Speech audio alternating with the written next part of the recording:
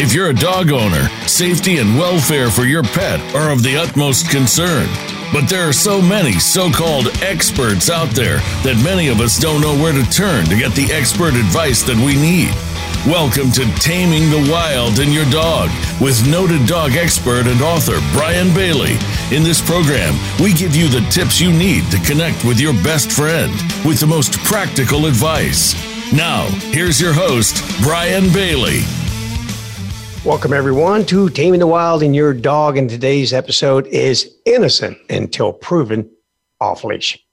Pretty slick, huh? Yes. Yes. Yeah, I worked on that a little bit. Okay, so here's the scenario here. I'm walking my dog on a leash in a public park where the rules are all dogs must be on leash. And suddenly I'm attacked, and my dog is attacked by 3 dogs off leash. My dog kills one of the dogs attacking it. You cry foul. You blame me. I blame you because your dogs weren't on leash. So who is to blame? You know, this incident occurred in just southeast of Melbourne back on earlier this month on November the 5th. And there was a mother and her 4-year-old child were walking their dog, Hero. And Hero is described as a miniature staffy. Now, I don't know if I've ever met a miniature staffy. There's so many staffies and miniature bullies in full standard size. He looked pretty big, though. He did look big in the pictures. They did show a picture, and he didn't look too miniature. They just must grown big down in Australia. They must. But either way, they're walking their dog, Hero, the miniature staffy, in a public park that requires dogs to be on leash. When suddenly they were attacked by 3 dogs that had escaped from their yard. One was a lab and 2 dachshunds. The mother initially tried to run the dogs off while shielding her son behind her, but the attacks escalated. The larger lab was barking aggressively, lunging at her staffy. She tried to get her son behind her to keep him safe and try to pull her dog away from the attackers at the same time. But all the attempts failed and the attack escalated. So the mother, being a mother, let go of the leash of her dog and put her child on top of a picnic bench and then screamed for help. And then finally, one of the owners of the 3 attacking dogs came running, a husband and wife. But by the time they arrived, Hero had mauled one of the dachshunds, Coco, to death. Now, owners of the dead dog cried foul and reported the attack to police and the city council, asking that Hero be euthanized. And after a thorough investigation by the council and the police into the incident, they found that the owner of Hero was not responsible for the tragic outcome, and subsequently, Hero would not be euthanized. Now, so what do you think on that? Anybody out there that's happen to be tuned in on Facebook Live now while we're running this, send your comments in. Let us know what you think there. Of course, I'm looking at the situation. I've been preaching to people for years and years that, because we get asked that. I don't think even a couple weeks go by that I'm not asked about that particular scenario. Brian, what do I do if I'm walking my dog on leash, but it's attacked by a dog that is off leash? And then I always tell that story of you and I, Kira, when we were doing training with 2 dogs. And we had, there was a Keeshhound. His name was... we called him the hairy pig. Yeah, his name, we call him the hairy pig. Casey the hairy pig. And I'm telling you what, the reason why we call him the hairy pig is A, he was hairy, but B, anything you did to him, I don't care if you even tried to give him a treat at the wrong angle, he squealed. He was the most vocal dog I've ever been around in my life. And therefore, I would never have imagined that he would have done what he did. But we were training. We're in a neighborhood just by our house. And Kira's walking a Labrador, a yellow lab at that time, working her dog, when we were suddenly attacked by 2 very large pit bulls. And the one that attacked Casey had a very bad day because Casey suddenly lunged into that leash. And it was just roar, roar, roar, roar. And I'm going, oh my gosh, way to go, hairy pig. You just go, brother. You just go. Woo. And that pit bull immediately just backed up and like, what the heck is that? Anyone ever see a Keeshhound go off on you? Man, it is a scary thing. So I'm just admiring it and rooting him on, saying, you just go, man. This is awesome. I tell you what, I stand 0 chance of being bitten by this pit bull today. When suddenly I hear Kira in the background, and Kira's got the direct opposite happening. Her dog is at the end of the leash. The other side of her, she's basically shielding it. It's lying on its back. It already said, uncle. It hadn't even been bitten yet. It was already saying, uncle, I'm done. Just kill me now. And Kira's holding on to that dog and trying to fight off the pit bull with her foot. So, yeah, we've lived it. I've been that that scenario many times, and people ask, wow, what did you do? Yeah. And fortunately for me, I had a hold of the hairy pig and my day was saved. I was just a spectator from that point on, but it can be very dangerous situation. Yeah, and you always have to take into consideration the risks that you have to take. I mean, like the scenario in Australia, she had her son with her. So it's much scarier when you have those types of risks at play. I mean, I hardly ever walk my dogs without my son with me. A lot of the times he's in some sort of buggy or contained on a trailer behind my bike or something. But for the most part, I have to make sure that I take safety precautions to de-escalate the situation before I'm, having to let go of my dog and then run away with my child. I mean, that's why, a lot of people kind of flinch when I say this, but that's why I carry bear spray with me, or, that's my walking stick, but I call it my whacking stick. I mean, yeah, you got to stay safe. So regardless of the blame, again, if we go even back to the blame, who was to blame? Who was right? Who was wrong? Well, when you read the entire story, it's just tragic. It really is. The owners of the 3 dogs did not mean for this to happen. It was an accident. The father of the owner of the dogs accidentally left the gate unlatched. And I tell this to people all the time when it comes to dog attacks to humans. When you own a dangerous dog, it's only a matter of time. The gate will be unlatched. The dog will slip out of the harness. The leash will be jerked out of your hands. There's so many things that can go wrong. And on that particular day, at that particular time, again, you always think about that. You see these little commercials, we call them trophic cascades, in which a leaf falls out of a tree in the Amazon, lands in a dugout canoe, and next thing you know, it's affecting stock prices in Chicago. It's just, these things do happen. Had this mother and this child walked by that house, which was adjacent to the park, 10 minutes earlier, 5 minutes later, who knows? This would have never occurred. But as luck had it, the gate was left ajar. The dogs saw the mother and the other dog and attacked. And a lot of people have asked, why did they attack? Why would a little dog, 2 little dogs, attack a much larger dog? So there's really 2 questions there. One, why would the attack occur even to begin with? I tell people constantly that dogs don't know your deed line. They don't know the property lines. Where does your property end? Where does it start? If you walk them, if they're anywhere near a public space, like us, we live right across the street from a very busy park. And the first thing our male dogs want to do as soon as we take them for a walk is, again, raised leg urination. They want to leave their business card on every scent that's there. Every dog that has peed in front of them, they're going to put their business card on top of their business card. So territories expand, and they definitely expand a lot more rapidly for dogs than they do for wolves. Wolves will only own a territory large enough to be economically defensible. Dogs, however, because we feed them, hey, why own a 7-Eleven when you can own a Super Walmart? I mean, you can just, they want expansion, and they will do that. And they're used to encountering people and other dogs in what we call extraterritorial forays. So it's not unusual to have a house near a public setting, and when your dogs get loose, well, they're basically, to them, they are in their yard. It is their yard. So the pursuit occurred. It's not like the lady was jogging with the dog. She had a 4-year-old son with her. She was walking, and they attacked. And the only reason why I can even begin to think the attack occurred was that they had lots and lots of success behind this gate. People walk by, they charge the gate, rah, rah, rah. People keep going. They keep going. So, of course, the dogs go, yeah, that worked. Have to remember that next time a passerby comes by with a dog, let's just give it all we've got here, and we'll make them go away, until the one day that the gate is left ajar. And now all of a sudden they have unfettered access, and now they're going to physically drive this dog away. And a small dog is going to join in. That's the issue here. When you are a 2-year-old wolf, then you are within just an inch or two and a few pounds of the largest wolf in that pack. In other words, there are no adult miniature wolves. They don't have to deal with that. It's like a Rottweiler that looks down at a Chihuahua and says, hey, are you a puppy or what are you? They don't have that sort of a misperception or the confusion that occurs when, wow, you're small and my instinct tells me you should be a pup or a cub, but man, you don't act like one. So again, we've set dogs up for this, and then it goes in reverse.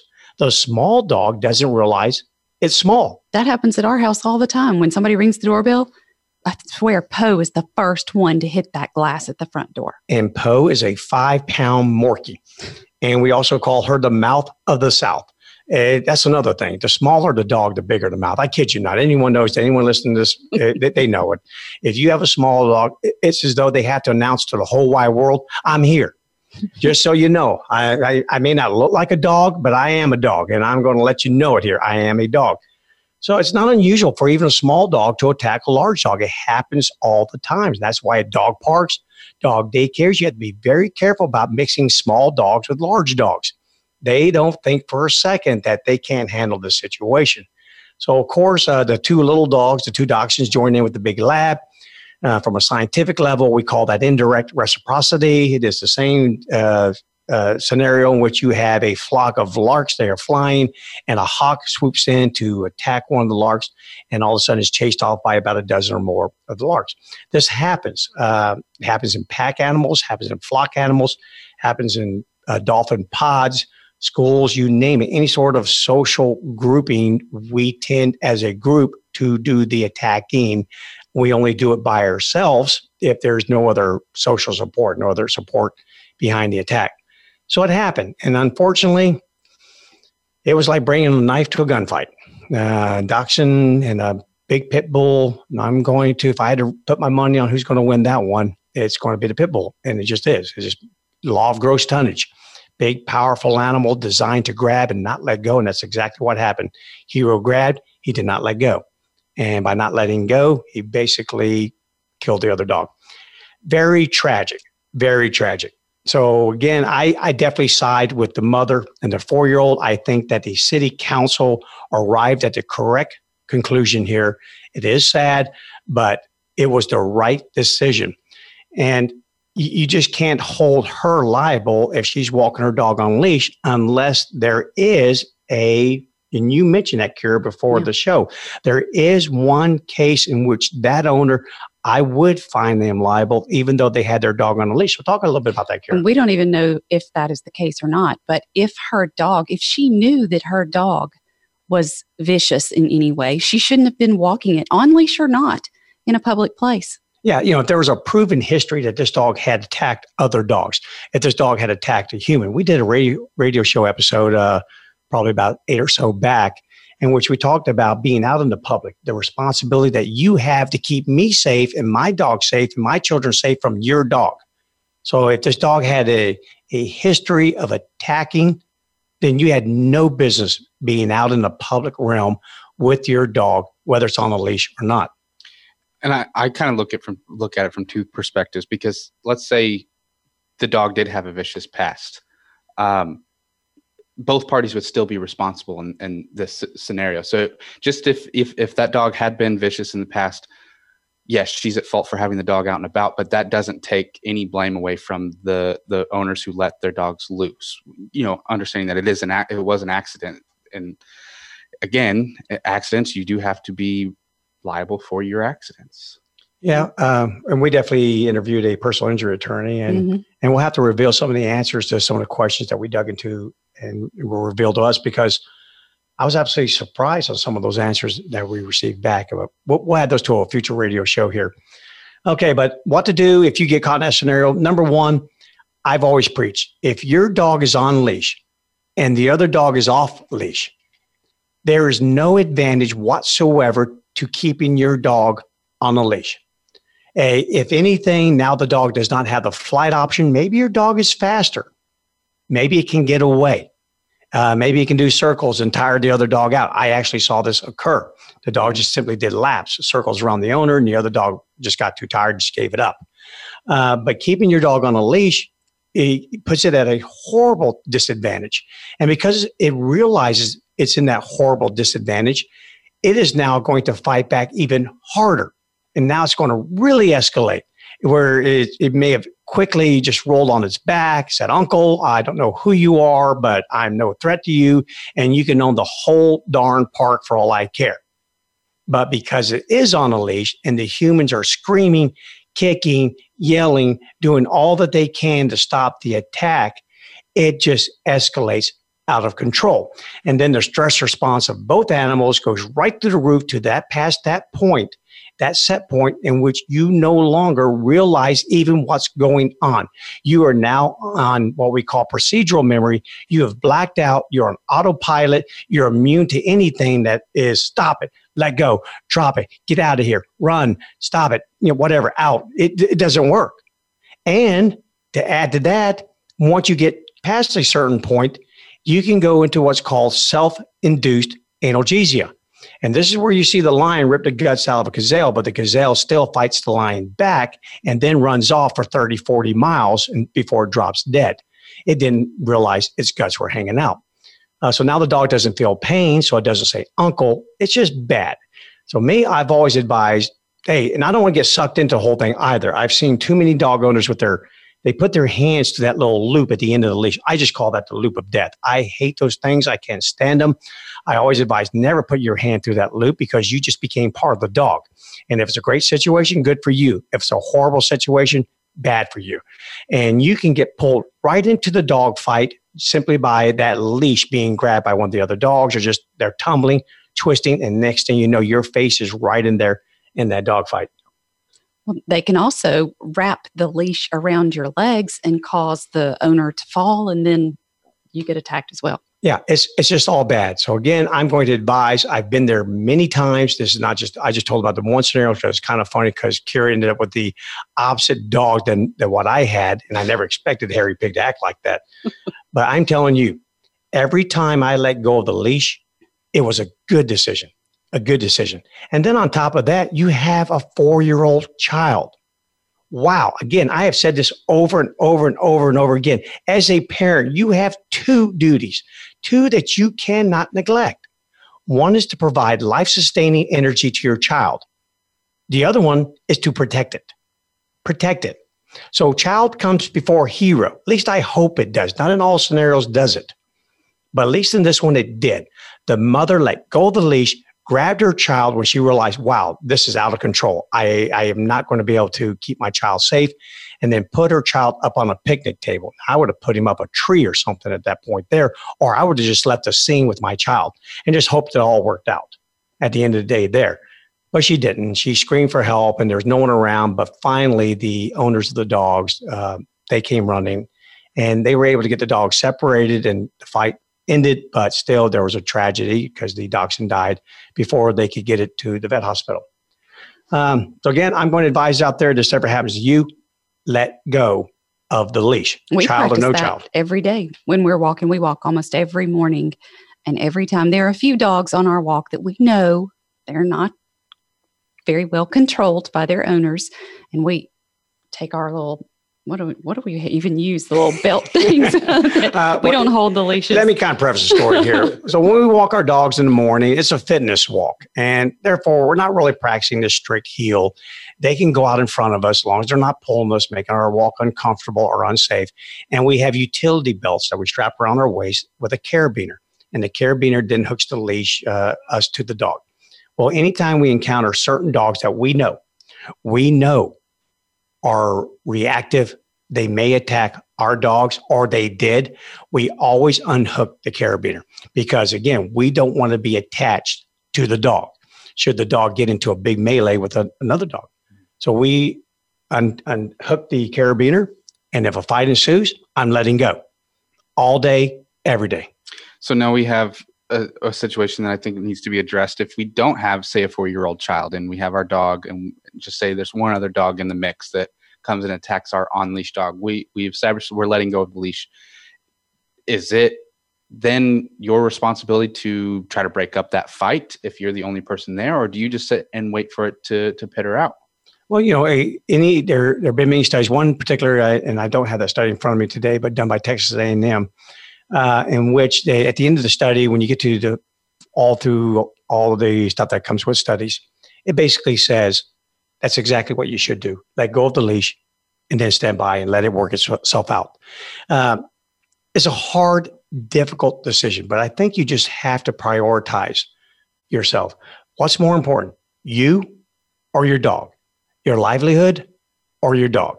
Your child or your dog? And I think before you even go for a walk, you should have already made that decision.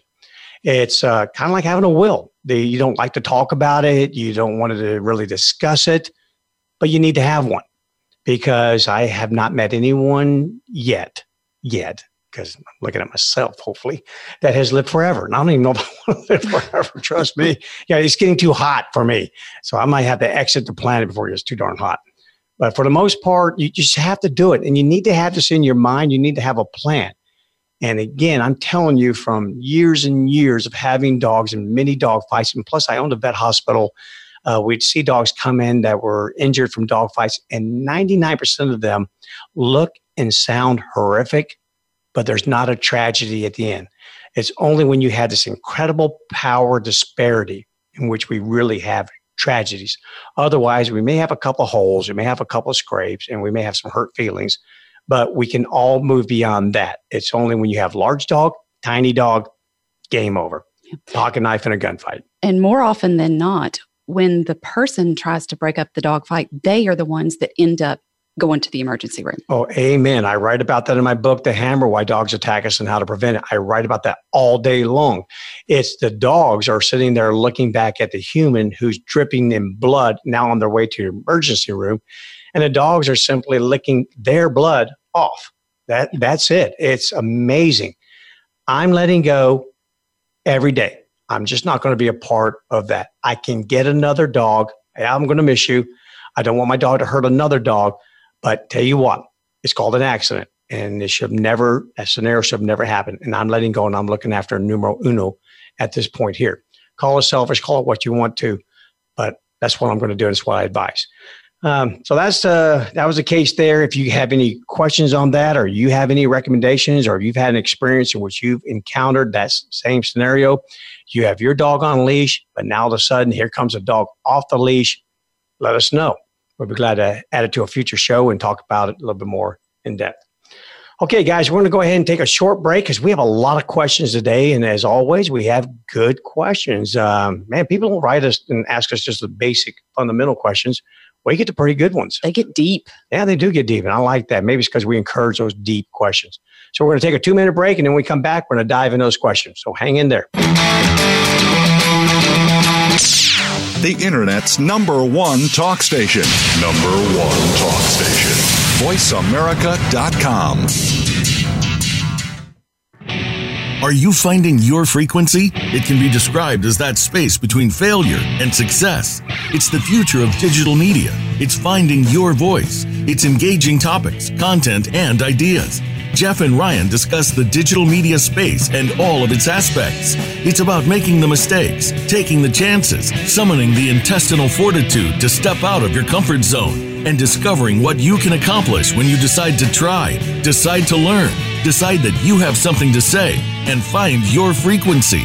Live Fridays at 12 noon Pacific Time, 3 p.m. Eastern Time on the Voice America Variety Channel.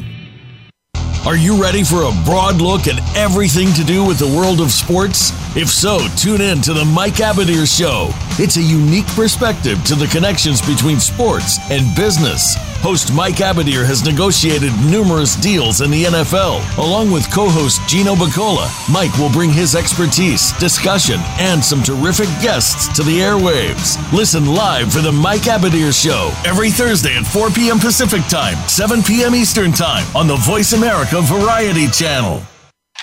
After years of waiting, there's a radio show for shotgunning enthusiasts worldwide. Tune into Marty Fisher's Wing and Clay Nation for the very best in wing and clay shooting talk.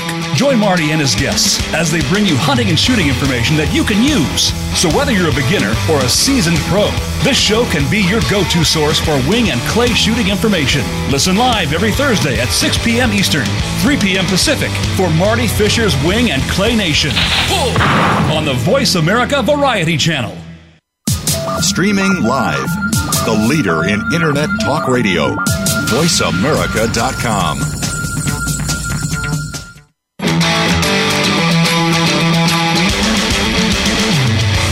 You're listening to Taming the Wild and Your Dog. To reach the program today, send an email to brian@tamingthewild.com. Now, back to the show. Welcome back, everyone. We were talking before the break about a situation occurred in which a mother and a 4-year-old child were walking their dog, Hero, and it was attacked by 3 other dogs.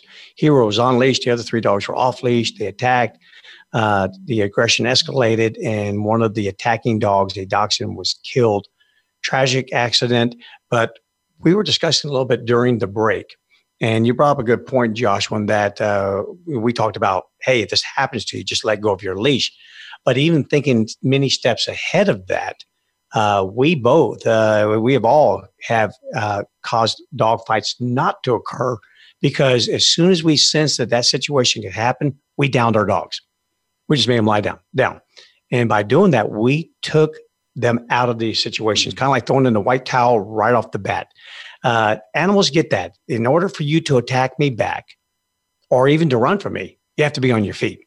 But if you're lying down, it's almost like an involuntary uncle. Yeah. I don't want to have any part of this. So that would be something that you could do as well. I always say the down is one of my favorite commands, because not only are you controlling your dog, but in a way you're controlling the environment around your dog. Yeah. I mean, it controls the emotions and the intentions of the animals around your dog when it's lying down. Yeah, there's nothing. It's definitely my favorite command. Yeah, anyone that's owned dogs for a length of time, if they ever taught their dog to do a reliable down, that is the command of all commands. All right, Kara, let's get on to some questions here. Gosh, we have so many today. Well, let's do it. That we can get through all of them. Okay, so the first one, I have a rescue dog who is pretty skittish. We have worked through a lot of her issues, but we're having trouble with obedience commands. She sits with no issue, but will not down for anything. I've tried luring, but it isn't working. What am I doing wrong? Well, honestly, that was a coincidence, and I really don't. We were just talking about down, and next thing you know, we have someone saying, "I can't down my dog. I hear how great it is. You guys just love it, but I can't get my dog to lay down to save my life." Okay, I always tell people every now and then you have to make a dog do something.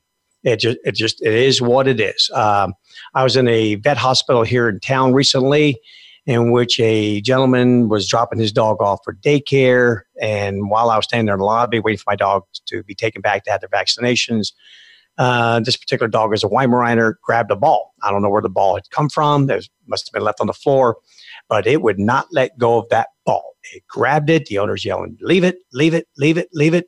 And there was no leaving happening. So the dog just held on. And then one of the people who worked at this vet hospital walked up and goes, "Hey, hold on. Let me show you what this trainer showed us to do." And she reaches in this jar and grabs out this crusty old dog biscuit. She goes, "Drop it and you'll get the dog biscuit. Drop it and you'll get the dog biscuit." She goes, "If we do this, see, we only reward good behavior.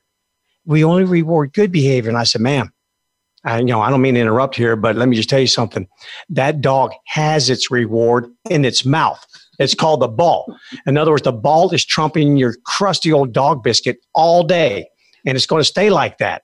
It wants the ball. It doesn't give a hoot about your dog biscuit." So I asked the owner of the dog, I said, may I help you with this?" He goes, "Yes." I grabbed the leash. I applied pressure. It just had to be one of those kennel leads in which it compresses a little bit. And I said, "Drop it." And right then that ball flew out of the dog's mouth. Handed the dog back to him. He said, "Thank you very much." And I just said, yep, every now and then you have to make a dog do something. So I know that's kind of lost upon most dog owners nowadays in the all positive world. But hey, when you've tried luring, and luring is where you take a treat and you use something, some sort of treat or toy to try to pull your dog to the ground, and it fails, if you really want to accomplish this, you must move on to another technique. And know one thing about downing. Even though we love downing as humans, we love to make our dogs lie down, kind of like an off switch in your dog. In the beginning, they don't love it. They don't. You go back to their world, dog world, wolf world. Hey, I lie down on my own all the time to conserve calories. But it's a far cry different when you try to make me lie down. Because when you try to make someone or something lie down, it typically is a response, and there's going to be a follow-up, meaning I'm trying to absolutely dominate you and control you. And it can be a wee bit scary for the dog at first. But one of the techniques that we use here quite often is real simple. We make the dog sit. Why? You're halfway there. You got the back half down. All you have to do is get the front half down. And then we attach, the leash is already attached to the dog's collar. Then we run that leash underneath underneath the foot closest to the dog. Now note that. So write that down. Run your leash underneath the foot closest to the dog. Otherwise, you put it underneath your other foot. Should the dog make a sudden movement, you're the one that's going to do the down, not the dog. So save a couple of treats for yourself. But put it underneath the foot close to the dog, about where the arch of the shoe is. Otherwise, your shoe can become a big break. And basically, you're using just kind of like a pulley method. This is Physics 101. We say down, we start to pull up on the leash, which then runs down underneath our foot, back up to the dog, and starts to pull the dog towards the ground. Go slow. I've taken almost 2 minutes. Joshua, I saw you do it one time. It had been over 2 minutes. It was kind of like taking a 20-story elevator that moved one floor about every 15, 20 seconds. And you slowly do it. Say down, and you can repeat the command. Say it over and over again. Down, down. Be reassuring, but be firm. Hey, I love you, but you are going to lie down here. And just keep pulling. You can even put your hands on the dog's shoulders. Don't put your hands on the dog's neck. You don't want to give a bunch of mixed signals there. And you can start to push with one hand, pull with the other hand until the dog lies down. And then when it does, don't cheerlead. I know you're happy. A lot of people go, yes, yay, my dog laid down. They cheerlead. Remember, the purpose of downing is to turn your dog off. When mammals go horizontal to the ground, the heart rate tends to slow down and it turns the dog off. So that's kind of like putting a child to bed and then cheerleading. You don't want to do that. So you make the dog lie down, and then when it does, even when I pet it, I pet pushing on it. I give this little subliminal message. Yes, that's it. You're in a down. Remain in the down. Life is great.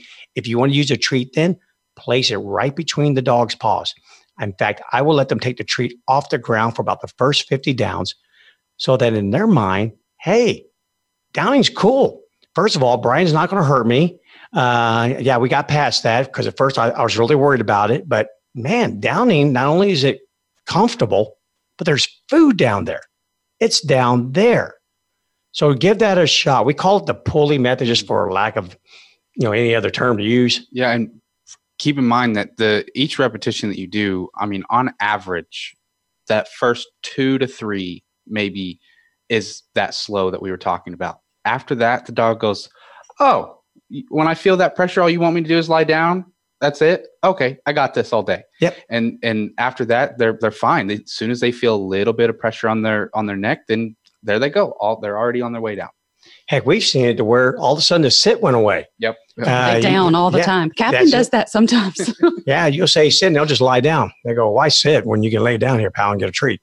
It's only the first 2 or 3 in which you have to get past that instinct that they have because they're worried. They're going, Brian, we're still good, right, buddy? We're still good here, right? Yeah, we're good, buddy. We're good. Just do what I tell you to do here. We'll make it happen. Go real slow, work your dog, and I promise you, there's not a dog we can't down. There's not a dog I can't down. Some take a little bit longer than the other ones, but I'm telling you what, I will tell you this. Once they learn it, they love it. And now you need to just make this thing where it'll happen without a thought. You need to take it from explicit memory, that's those first 50 downs that you're doing, all the way to implicit memory where it's done without a thought. And I will always argue that the method that we're talking about now is always going to be better than luring in most cases, because you start out with the idea that with the dog that you will do it. I'll go at your pace. I'll go in a way in which that you understand, but also the outcome will be you lying down. With luring, it's kind of up to the dog. Am I hungry at that moment, or am I willing to chase that treat all the way to the ground? With the pulley method, you start with obedience from the very beginning. And we could spend a whole show just simply talking about the byproduct of that. Right. When I would make Dax, our big, powerful German Shepherd, lie down, he would lie down. And part of the reason why he lied down is because if I can make you do this, then I'm more capable of dealing with this off-leash dog that's approaching than you are. So we provide that powerful social support. We are there. We are out of both of us, out of us. I am more capable of dealing with any threats than you are, dog. But if you can't make your dog do anything, then you're a fraud. You're not very convincing to the dog. So therefore they will remain on their feet because they don't trust that you can handle the situation. So by making them do it, you prove that you can. They readily lie down and they say, Brian, you got it, right? You got that bully that's approaching over here? Right on, man. I'll just lay here. So there's nothing but good things with it, but definitely try the pulley method. And then you can move into just pointing and a little snap on the leash, so on and so forth. But that is our foundation for teaching the down. Got it. Okay. My sweet dog is constantly climbing over my fence in the backyard. How do I stop him? Really easy. Remote training collar, baby. I'm telling you that all day long. And if you're going to do that, then I'm not going to typically, when we use a remote training collar, you have to go through what we call intended pairing and natural pairing. On a case like that, natural pairing is where you don't say a word. I had nothing to do with that whatsoever. Make the dog think that the fence got it. It was the fence that got me. And it's no different. Maybe you're out in the middle of nowhere and you come across a fence and you want to climb over this fence to get from point A to point B. And you start to do that and come to find out it's been electrified. And you go, yow. Oh, I had that happen. I didn't see the little wire. And yep, I didn't try to climb back over that fence again. So that's kind of like a one and done. We've done that with many dogs that can scale a fence. Just the issue is that I would definitely wait until they had their paws on that fence and they were in the motion of starting to climb. And then from inside the house, I'm just going to press a button right then and there. So that's one thing that will work. Well, and I've used this exact thing, but with a hole in my fence. I don't know if you guys remember that really big storm that came through a couple months back, maybe 2 months back, where in the middle of the night, it destroyed everything. Mm-hmm. Well, we ended up with a big hole in our fence. I don't know what hit it, but it was about a dog-sized hole. And our dogs decided they were going to go start venturing in the neighbor's yard. And I didn't have the moment and the time to fix the fence at that time. So I needed a quick fix until I had an opportunity to fix the fence. And so the remote collar it was. And I just let the dogs out in the backyard and they go, hey, I'm going to go back over there and venture. And 1, 2, 3 dogs. And we never had an issue of them going in the neighbor's yard again. And that hole is huge. I mean, it's basically an open gate. But they knew I don't stick my head in that hole. Yeah, they're fast learners like that. And that's a one and done. Another thing that you can do is you can call upon one of these in-ground electric fences, kind of like an invisible fence type setup, and you can have them run a wire right on the fence itself at the lower part of it, right where the grass is. Tack it on there. Then you can set the field width of that particular wire to be down to literally 1 foot away from the fence to even 4 feet. And that would even stop your dog from getting anywhere near the fence, anywhere near. But I guarantee either one of those will work and it'll be done. And they won't even attempt to go over the fence. You can have a 4-foot fence and they're not even going to attempt it. It's done. My 3-year-old Doberman is getting more and more aggressive with his 6-year-old sister. They start off playing and loving each other, but then something happens and he's viciously biting her. Should I muzzle him? What other options do I have? All right. Well, that's called little brother picking on big sister. It's natural occurrence, simply what we males do type situation there. That situation, well, first of all, just erase the word sister. All right. Dogs don't have a sense of brother, sister, any sort of family loyalty with regard to that way. I should treat my sister because she is my sister versus another. No, your dog would easily treat another female dog or another male dog for all the same reasons. Aggression is very consistent. If I'm going to attack you, I only attack you for really 1 of 3 reasons outside of reproduction. And that would be competitive. I want something and I don't want you to have it. Or I'm worried about you and you're scaring me and I think that you look like you're about to attack me. So the best defense is good offense. So I attack you first. Or territorial, in which we can kind of rule that out because they're the same dogs living on the same territory. So it's usually one of the first 2. Either you're a threat to me, so it's self-defense aggression, or it's competitive.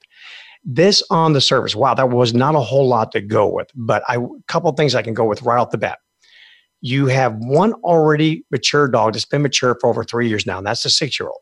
But you have an arriving mature dog. Most dogs are not fully adult dogs. In fact, well, they never are in comparison to a wolf. We did that to them. We trapped them in the adolescent stage. That's why they still have the floppy ears and so on and so forth, and the extra muscle in their eyelids to make their eyes wider, to make you do things for them. We trap them in the adolescent period. But they won't even reach the outer limits of that until most dogs are 2.5 to 3 years of age. Which, what does that mean to a wolf? Wolf reaches that at 2 years of age. That's when you know who and what you are. That's when you have full social awareness, my power, my ability to control other animals within my pack. And then Mother Nature turns on another button called sexual awareness, which says, I think I need you to leave and go make your own cub somewhere else. So again, nature uses dispersing as her number one tool to blunt aggression. I believe in this situation here, you have a arriving dominant male. And again, we've talked about hierarchies. They're there whether you like it or not. And they were there to stop fighting, to blunt aggression, because animals are smart enough to know their place. However, when you have one animal, and the way a hierarchy is supposed to work is the 3-year-old is supposed to trounce that 6-year-old or vice versa 95% of the time, have that other animal squarely underneath their paw. But if it's a 51-49 scenario, or even basically a 60-40, you have a problem. You have now an unstable hierarchy, and they will keep working that thing until it becomes stable. And that's a problem. That's when I advise in a situation like this, if you're going through a lot of aggression, using a muzzle, absolutely not. All you're doing is restraining. You are causing an animal to become very apprehensive. It's kind of like me dropping you off, Kira, in a bad part of town, and I handcuffed you. You don't even have your ability to use what little weapons you have. You take that away from the animal. So that's going to cause a lot of issues. Number two, animals can still try to attack and will attempt to bite even wearing a muzzle. So again, you still have this escalation of aggression. You can keep them separated. Yeah, that's one thing to do in the meantime. Yeah, no physical contact. None. Zippo. Now you're a zookeeper. But at the end of the day, I need you to think about this. What is it like, especially for the 6-year-old? What is it like that every breathing moment of your life, you know that there's another dog who will attack you in a second? What is that like? Put yourself in that situation as a human. What if I forced you to live in a household with another human that would attack you in the blink of an eye? And you sometimes can't even figure out what the heck was it for? What is that like? There's a reason why nature uses dispersing. I would highly recommend, as painful as it is, that you put yourself in the back seat and just do the right thing. Do it for the sake of the dogs. I would rehome one of these dogs. Someone would go live somewhere else. Then it's no problem. Otherwise, you are kind of like the scenario that we talked about in the beginning of the show. Yeah, you put one in a crate or you put one in a muzzle and you do all this sort of stuff. And next thing you know, the muzzle comes off. And now you have this thing called frustration. Frustration. Oh my gosh. In other words, I would have only bit you at my personal level 2. But seeing how I've been wearing this muzzle and I couldn't bite you, and you're starting to change your little game. And I think we went from 60-40 to that 51-49% issue here. As soon as that muzzle comes off, I'm going to let you have it. So again, guys, it's only a matter of time. The muzzle will come off. The crate will not get latched. The door will not be shut all the way. It's going to happen, and it will get worse. And this is only going off of the information that we have. Yeah. I mean, if this person were to write back and say, "Oh, I forgot to mention it's only around the dog bed outside, or it's only around a certain toy or whatever," well then, yeah, put the toy away. Don't let the dogs have toys or bones or anything together, and then problem solved. But just based off of what's going on here, it definitely seems like it would be a reoccurring issue. Yeah. And sometimes, I tell people competitive aggression is the number one reason for aggression. But sometimes it's hard to remove all the competitive stuff. Meaning, I've seen dogs that would fight over who goes out the door first. Something as simple as that, or just a position on the sofa. It used to be on the end of that 10-foot sofa, but now it's dead smack in the middle of it. Then they'll even fight over a human. It's very difficult to remove all the competitive scenarios that could arise. Again, the obvious ones are the food, the toys, the bones, the beds. But outside of that, if you have a hierarchical situation, you have two very close competitors, and it must be, because otherwise you let this 3-year-old trounce that 6-year-old a couple of times. Well, most 6-year-olds kind of get it, and they go, okay, I'm good here. I'm not going to do anything to create a situation which you trounce me again. So the fact that this thing just keeps reoccurring over and over and over again means you have a 6-year-old going, okay, I may be 6, but I still got it. I still got a little bit of it in me. So you have what we call a principle of resemblance type condition. And just again, based upon what we have, that's difficult. I would highly, highly recommend rehoming one of the dogs. Even you go into, wow, what happens when a human tries to break up the fight? And it's just downhill from there. Yeah. Can I ask you a question about the muzzle? Yep. So you never want people to put their dogs in muzzles, even when we have a really aggressive evaluation that I've scheduled and the dog owner says, okay, well, I'm nervous about bringing them in, but I'll go ahead and bring them in the muzzle. And I say, nope, he doesn't want that. They're like, what? He doesn't want that. That's crazy. Why? It's all about controlling the stress response. That is the key to everything. It really is. It is the holy grail. And it is the one thing that most trainers and definitely most dog owners never think about. It's about keeping you have basically 3 emotional states: a calm zone, an aroused zone, and then a reactive/panic zone. And the higher you go up that column, the faster that heart beats, the more oxygen you're circulating through your body, the more release there is of glucose, the more release there is of glucocorticoids, you name it. You will reach a physical state, and this is what you need to hear, a physical state that will then cause you not to be able to focus. Focus. You now move into autopilot. It's simple as that. It was put there. It's an antiquated system. It still is not evolved yet enough to deal with the dynamic stressors of modern life. Dogs having to live with humans, a being that they were never really designed to live with, not when nature created the animal that the wolf and the dog both evolved from. But nevertheless, they're there.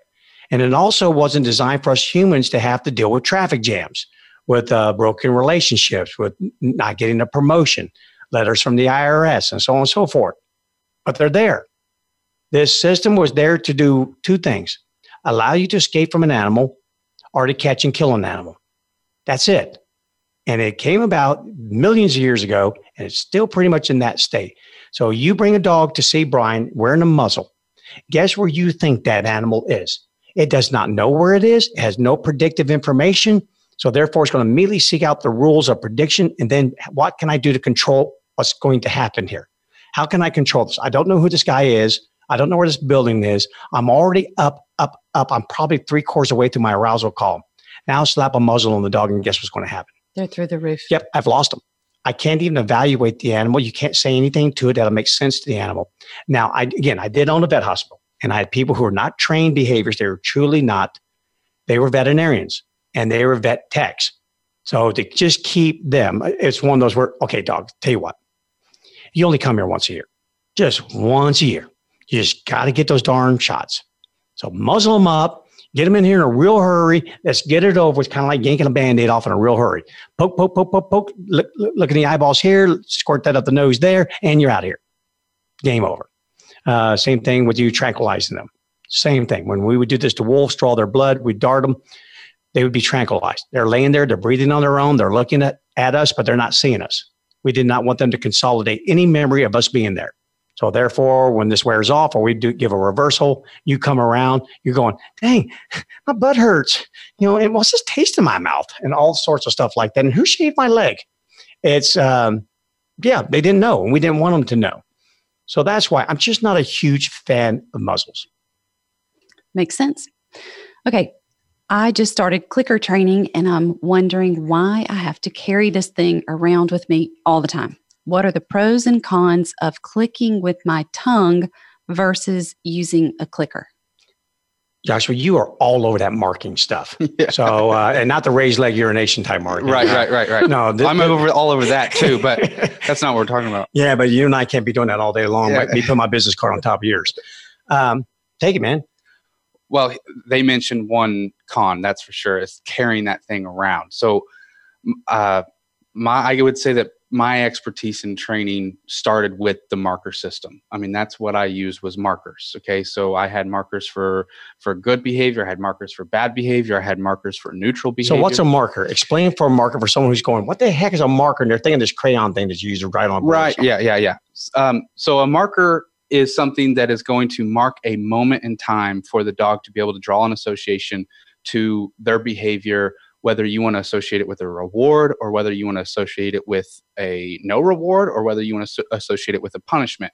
So it's a way in which that your timing can be extremely consistent without having to deliver a reward within a fraction of a second to the dog at the time of the behavior happening. So you can use a marker like a clicker. You can use a marker like your voice, or even people use their own tongue to click like that. And I think the question was, what is the pros and cons of the clicker, correct? Or the tongue. Or the tongue versus clicker. Yeah. So they mentioned one con of the clicker, which is simply having to carry it around with you. I mean, period. I don't know of a whole lot of people that's practical for, especially clients. I mean, half the time when you tell them your dog has to be on the leash at all times inside your house until we say otherwise, they go, what? I can't imagine saying, okay, the dog has to be on leash and you have to carry this clicker around. And you have to click it. Yeah, and you have to click it. Right then. Yeah, so that's very overwhelming for a lot of clients. But just from a trainer's perspective, I know very few trainers that want to commit to that. So, and if you don't have that thing in your hand, underneath your thumb, ready to click at every good behavior, then your timing's not, I mean, the purpose of having the clicker in the first place is no longer relevant because you're not that fast with the timing. So I'm not a huge fan on clickers, period. I never have been. I've never recommended them to anybody. Some people seem to do well with them. I don't, and I've never seen a practical use for them. But as far as the mouth click, one benefit for that is you always have it with you. It's always ready and present. So unless you're having a bad day and you, I don't know, have a sore in your tongue or something, then you've always got it. So or you got a stud in there or whatever. Yeah. So your ability to mark those behaviors at the time in which they happen are going to be a lot more consistent. I'd say one con with that, with using your mouth or any type of noise that you make with your mouth, whether it's a word or that click, is that unless you're extremely consistent at making the same noise over and over again, then it won't be stereotyped, which then means that your signal that you're giving to the dog may not have as much meaning as it did the day before because your click isn't the same. So when I used to do this, I had a very stereotyped marker that I used, which was the word yes. So I would stereotype that word, and I actually literally practiced it outside of training of just saying the word yes in the same way every single time to be able to stereotype that marker. Yeah. When we are even here, we have new trainers and people come in to learn some training with us. You'll hear them go, heel, down, sit, everything, stay. And the problem with that is that becomes part of the signal. That becomes part of sit. That becomes part of down. That becomes part of stay. So next thing you know, when you don't add that to the command, so the owner takes the dog home and doesn't go, stay, the dog doesn't do the behavior. There's a high likelihood it may be confused and say, I'm missing part of the signal. Kind of like, again, jogging down a path and there's a red light in a tree. All right, is that going to make you stop? No. But again, if you were jogging and the red light was suspended over a street with cars in it, then you'd probably stop and make sure that you had the pedestrian be able to go sign. So again, it's all about signal suites and grouping signals together so that as a whole, they become part of my influence to you, trying to influence your response. And that was my biggest con with it, was that it becomes part of the signal. Whatever happened to, hey, well done. Way to go. That was awesome. How about just being genuine, being you? Did you know your dog can determine your sound, your voice from a million others? Gosh, sometimes we give them so much credit. We make them much smarter than what they actually are. And then we turn right around and make them stupid. Mm-hmm. No, they can tell it. Tell your dog was genuine. It's kind of like, when we raised our kids, Kira, we tell them, you never have to earn my affection. You're my child. But you do, by golly, have to earn our approval. Let a dog know that. Hey, I'll give you a free pet. It's on me, man, because I love you. However, you need to do that sit. You need to do that down. You need to earn my approval. I love being intimate. I want my dog to know when I am genuinely happy with this. And I want them to know in a split second, oops, I think I screwed up. Yes, you did. That's what I want. No unstable hierarchies. None. So be careful about these clickers and using your tongue and all that sort of stuff. I'm just not a big fan of it. There is a proper way to use it, but if it's not being used properly, then it's actually counterintuitive of what you're trying to get done. Yeah, I think it's just making things too complex. Keep it simple, stupid rule, and keep it intimate. All right, well, Kira, guess what? We ran out of time again. We always seem to run out of time. I'm sorry, we get a little bit deep in these questions. We have 2 more questions and one that came in on Facebook. Oh, gosh. Okay, we'll get them next week. I promise we'll go over these questions next week, and we will get through them. Also next week, believe it or not, hey, we've had people asking a lot of grooming questions. Maybe because it's wintertime. I don't know. But there are a lot of grooming questions. So we're going to go over grooming. And actually, I did grooming for 2 years. I'm not afraid to admit it. I had a groomer that had to leave. She got pregnant, had a child. How dare her? But so I had to fill in. So anyway, next week we'll be talking about that, and we'll be answering these questions. Until then, I hope you guys all have a happy Thanksgiving. Safe travels wherever you're going. See you next week. Thanks for tuning in this week. Please join host Brian Bailey again for another edition of Taming the Wild and Your Dog next Wednesday at 10 a.m. Pacific Time and 1 p.m. Eastern Time on the Voice America Variety Channel. Your dog's welfare and your life may depend on it.